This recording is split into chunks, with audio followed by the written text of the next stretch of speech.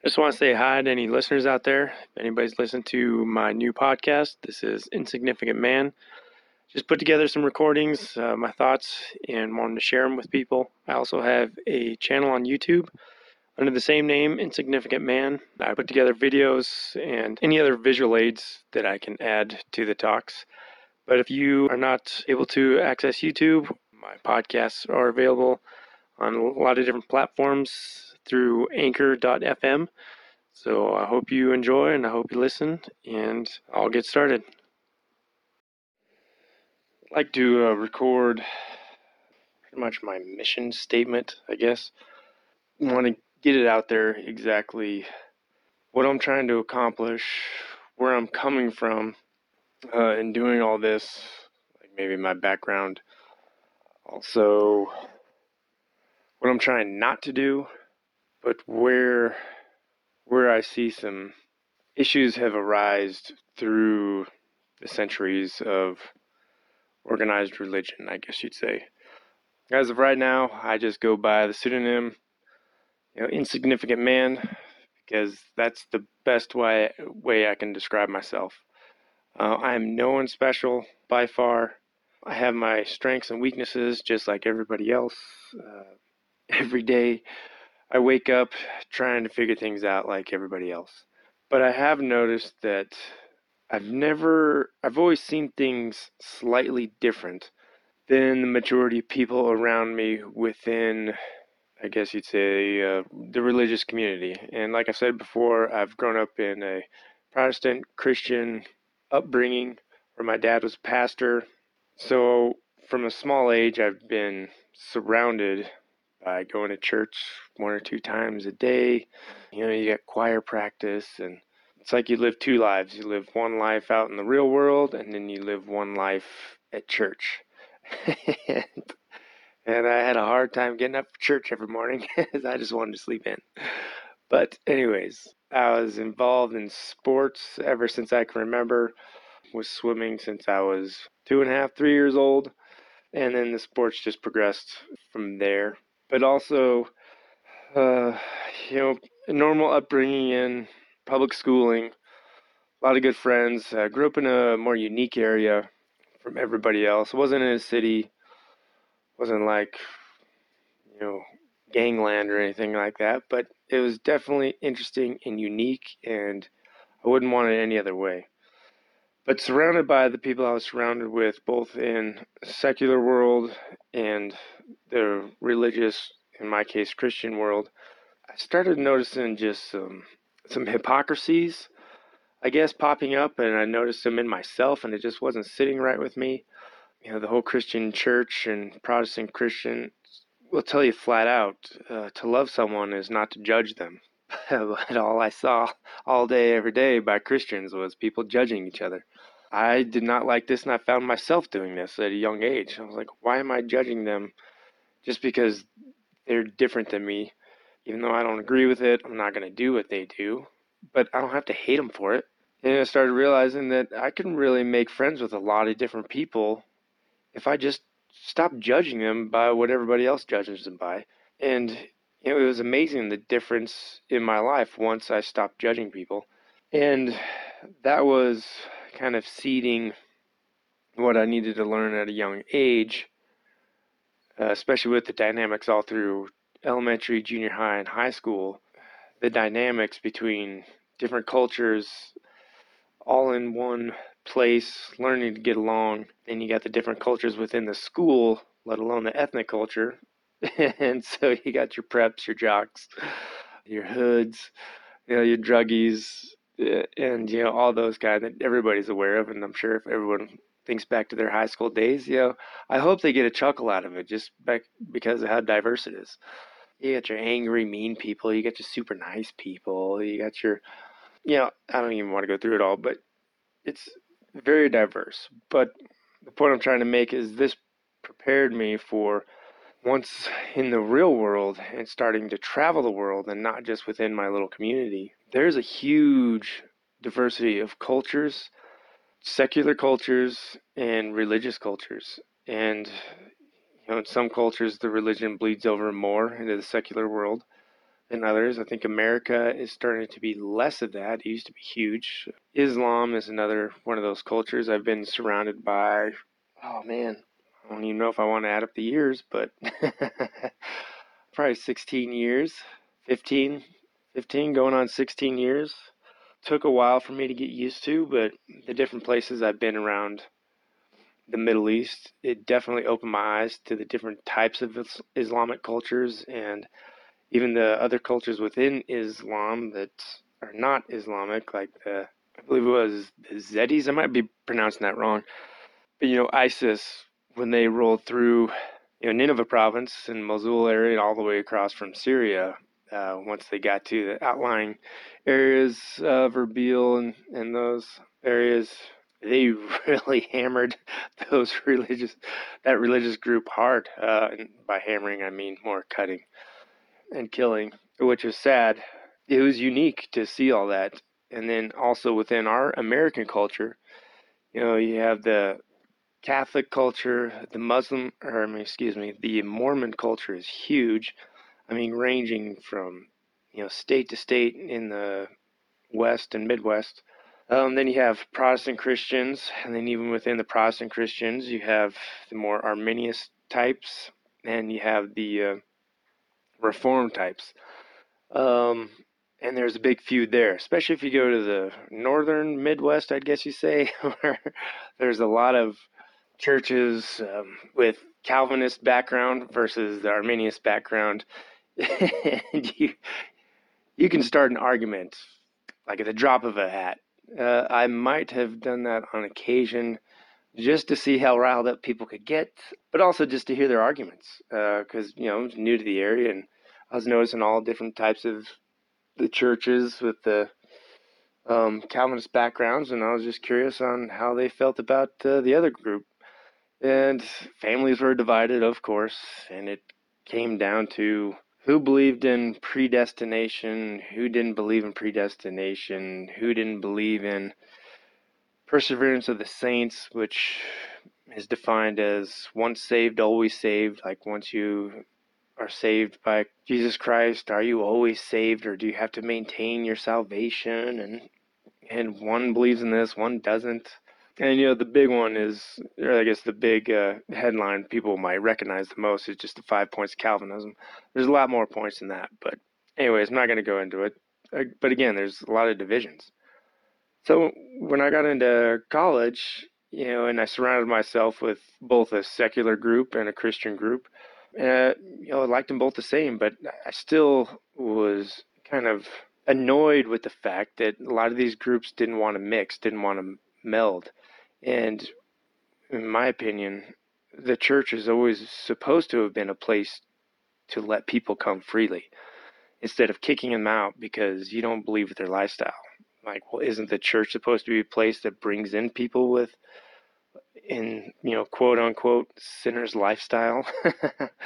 But yet they're kicking people away. So the more I was surrounded with it then in college, the more I started asking questions and just trying to have discussions. And then that was the time when I was starting to really get into reading. I was no longer doing sports in high school, so I had all kinds of free time on my hands.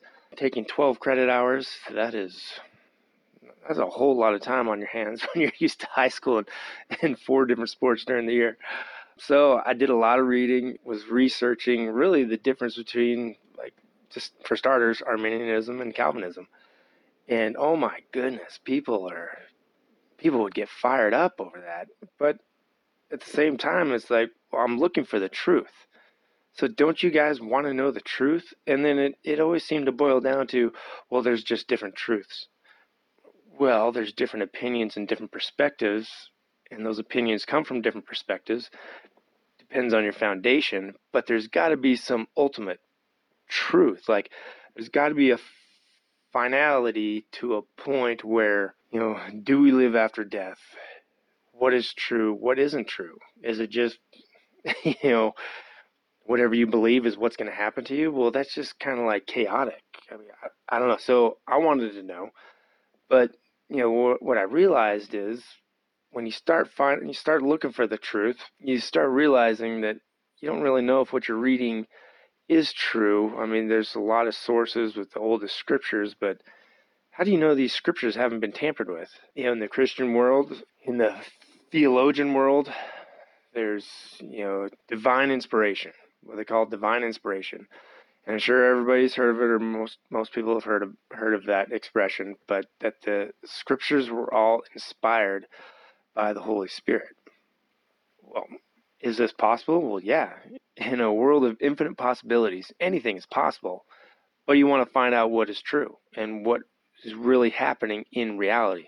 So like we talked a little bit about time, it's the onion. Well, what is really going on the outside of the onion? What we do know is there's a war going on between light and dark. And we know there's a balance kept within our universe, within our world, because that's how free will and choice are created. So if the good guys, so let's talk about angels, like these beings that are higher consciousness above us and live out in the stars, and call them guardians, call them gardeners, whatever you want to call them. We have the good guys that we understand created us, or created Adam and Eve, and at least our particular race. You have the good guys, but then also there's a bad guy that crept in, and the story of Adam and Eve and the tree and eating the fruit, the forbidden fruit. So from the beginning, we're shown that there's a balance. Well, so good is allowed to happen in our existence. The same amount is bad is about to allowed to happen. So you have your positive and you have your negative. Well, if the creator, the one true infinite creator, is truly just and truly righteous, he has to have created this perfect balance. And it can't just be a lopsided balance once in a while. It has to be perfect. So opportunity has to be given. So where along the lines do we find out what is true and what isn't true about our scriptures? We like to be labeling things, and because once you label things, then you can create a support for it, or you can create an animosity for it. So they like to call them the Holy Scriptures, to just drive the point home that these are divinely inspired. And then to say that portions of them aren't true is heresy, and then you put fear into people, and you want to scare them into keeping their mouths shut and stop asking questions. Well, questions are the best thing people could ever do. I mean, that's how science, our world of science, progresses. People have questions, and they ask questions, and they form hypotheses, and then they go about the scientific method. So, do I believe in divine inspiration? Absolutely. I absolutely believe that, let's take the Old Testament, for example, for starters, that Moses was writing down what he was being told. I absolutely believe that. But what we know about channeling nowadays is there are beings out there talking to the human race through dreams or directly through channels, seances and stuff like that. But they are actually and actively talking to us, and we know that there are positive experiences when it comes to channeling, and there are negative experiences when it comes to channeling. And what we know from recordings of these channelings is if it is a positive experience, it shines a light, and that light will be bright. And the better and longer the experience goes, the brighter the light is. Well, that light attracts the negative beings, and they see this light and they want to shut it down because they're of the negative orientation. That's just what they do. So how do they go about it? Deviousness, being sneaky, lying, half-truth, any way they can get in. So do I believe that every single divine inspiration from Moses was coming from a positive side? I do not believe that anymore. I do not believe that the Ark of the Covenant was divinely inspired by a positive group of beings. I believe if there's a war going on, the negative side, the negative beings, are going to do whatever they can to weasel their way in to this group that is shining brighter and brighter, and to distort and corrupt anything the positive beings have done.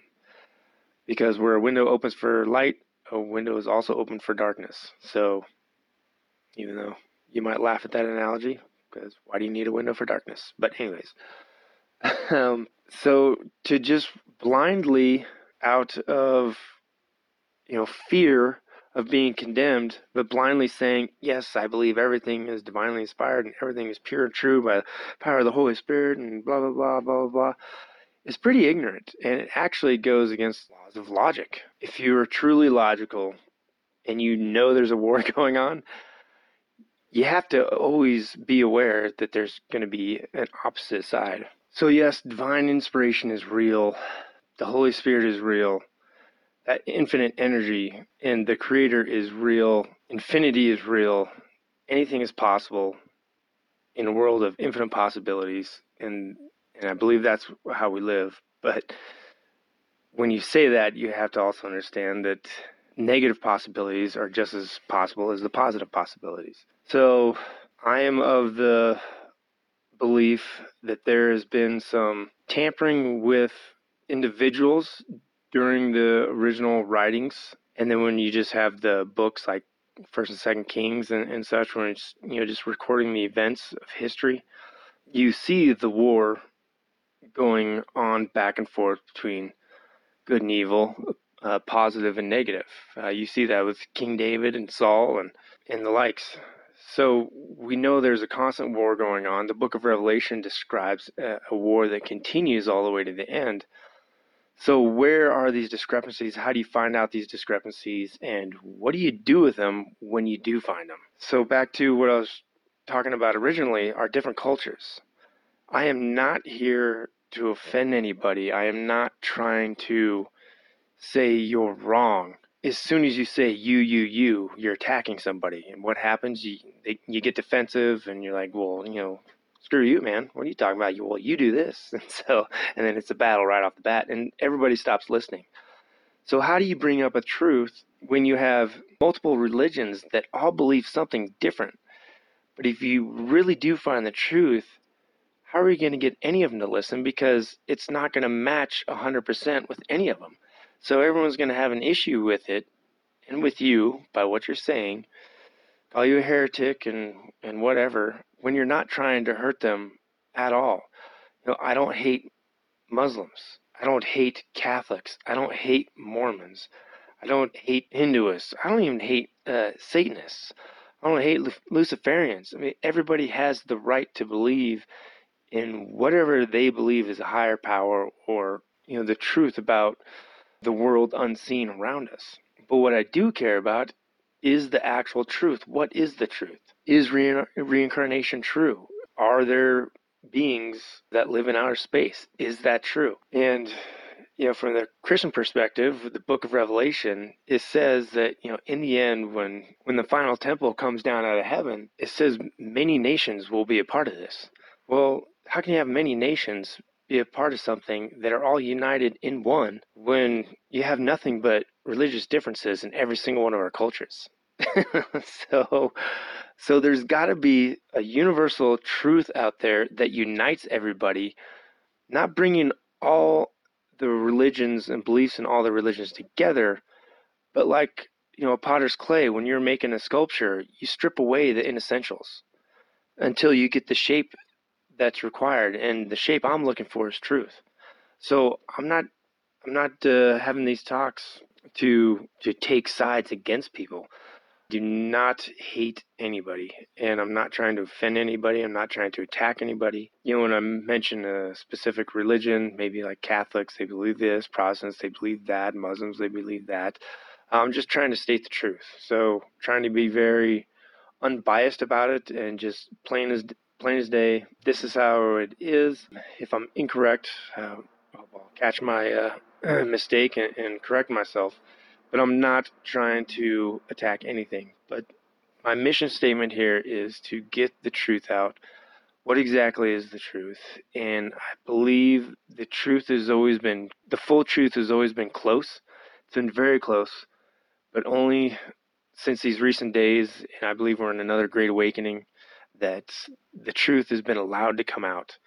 So we can verify this through other sources, other texts that are saying the same thing, texts that came out before other texts that were discovered and untouched through centuries. And also when you think about it, in Jesus' day, when he was talking, in the temple. The Jews have had their religion for, I don't know, what, like 3,000 years, somewhere around there, 2 to 3,000 years.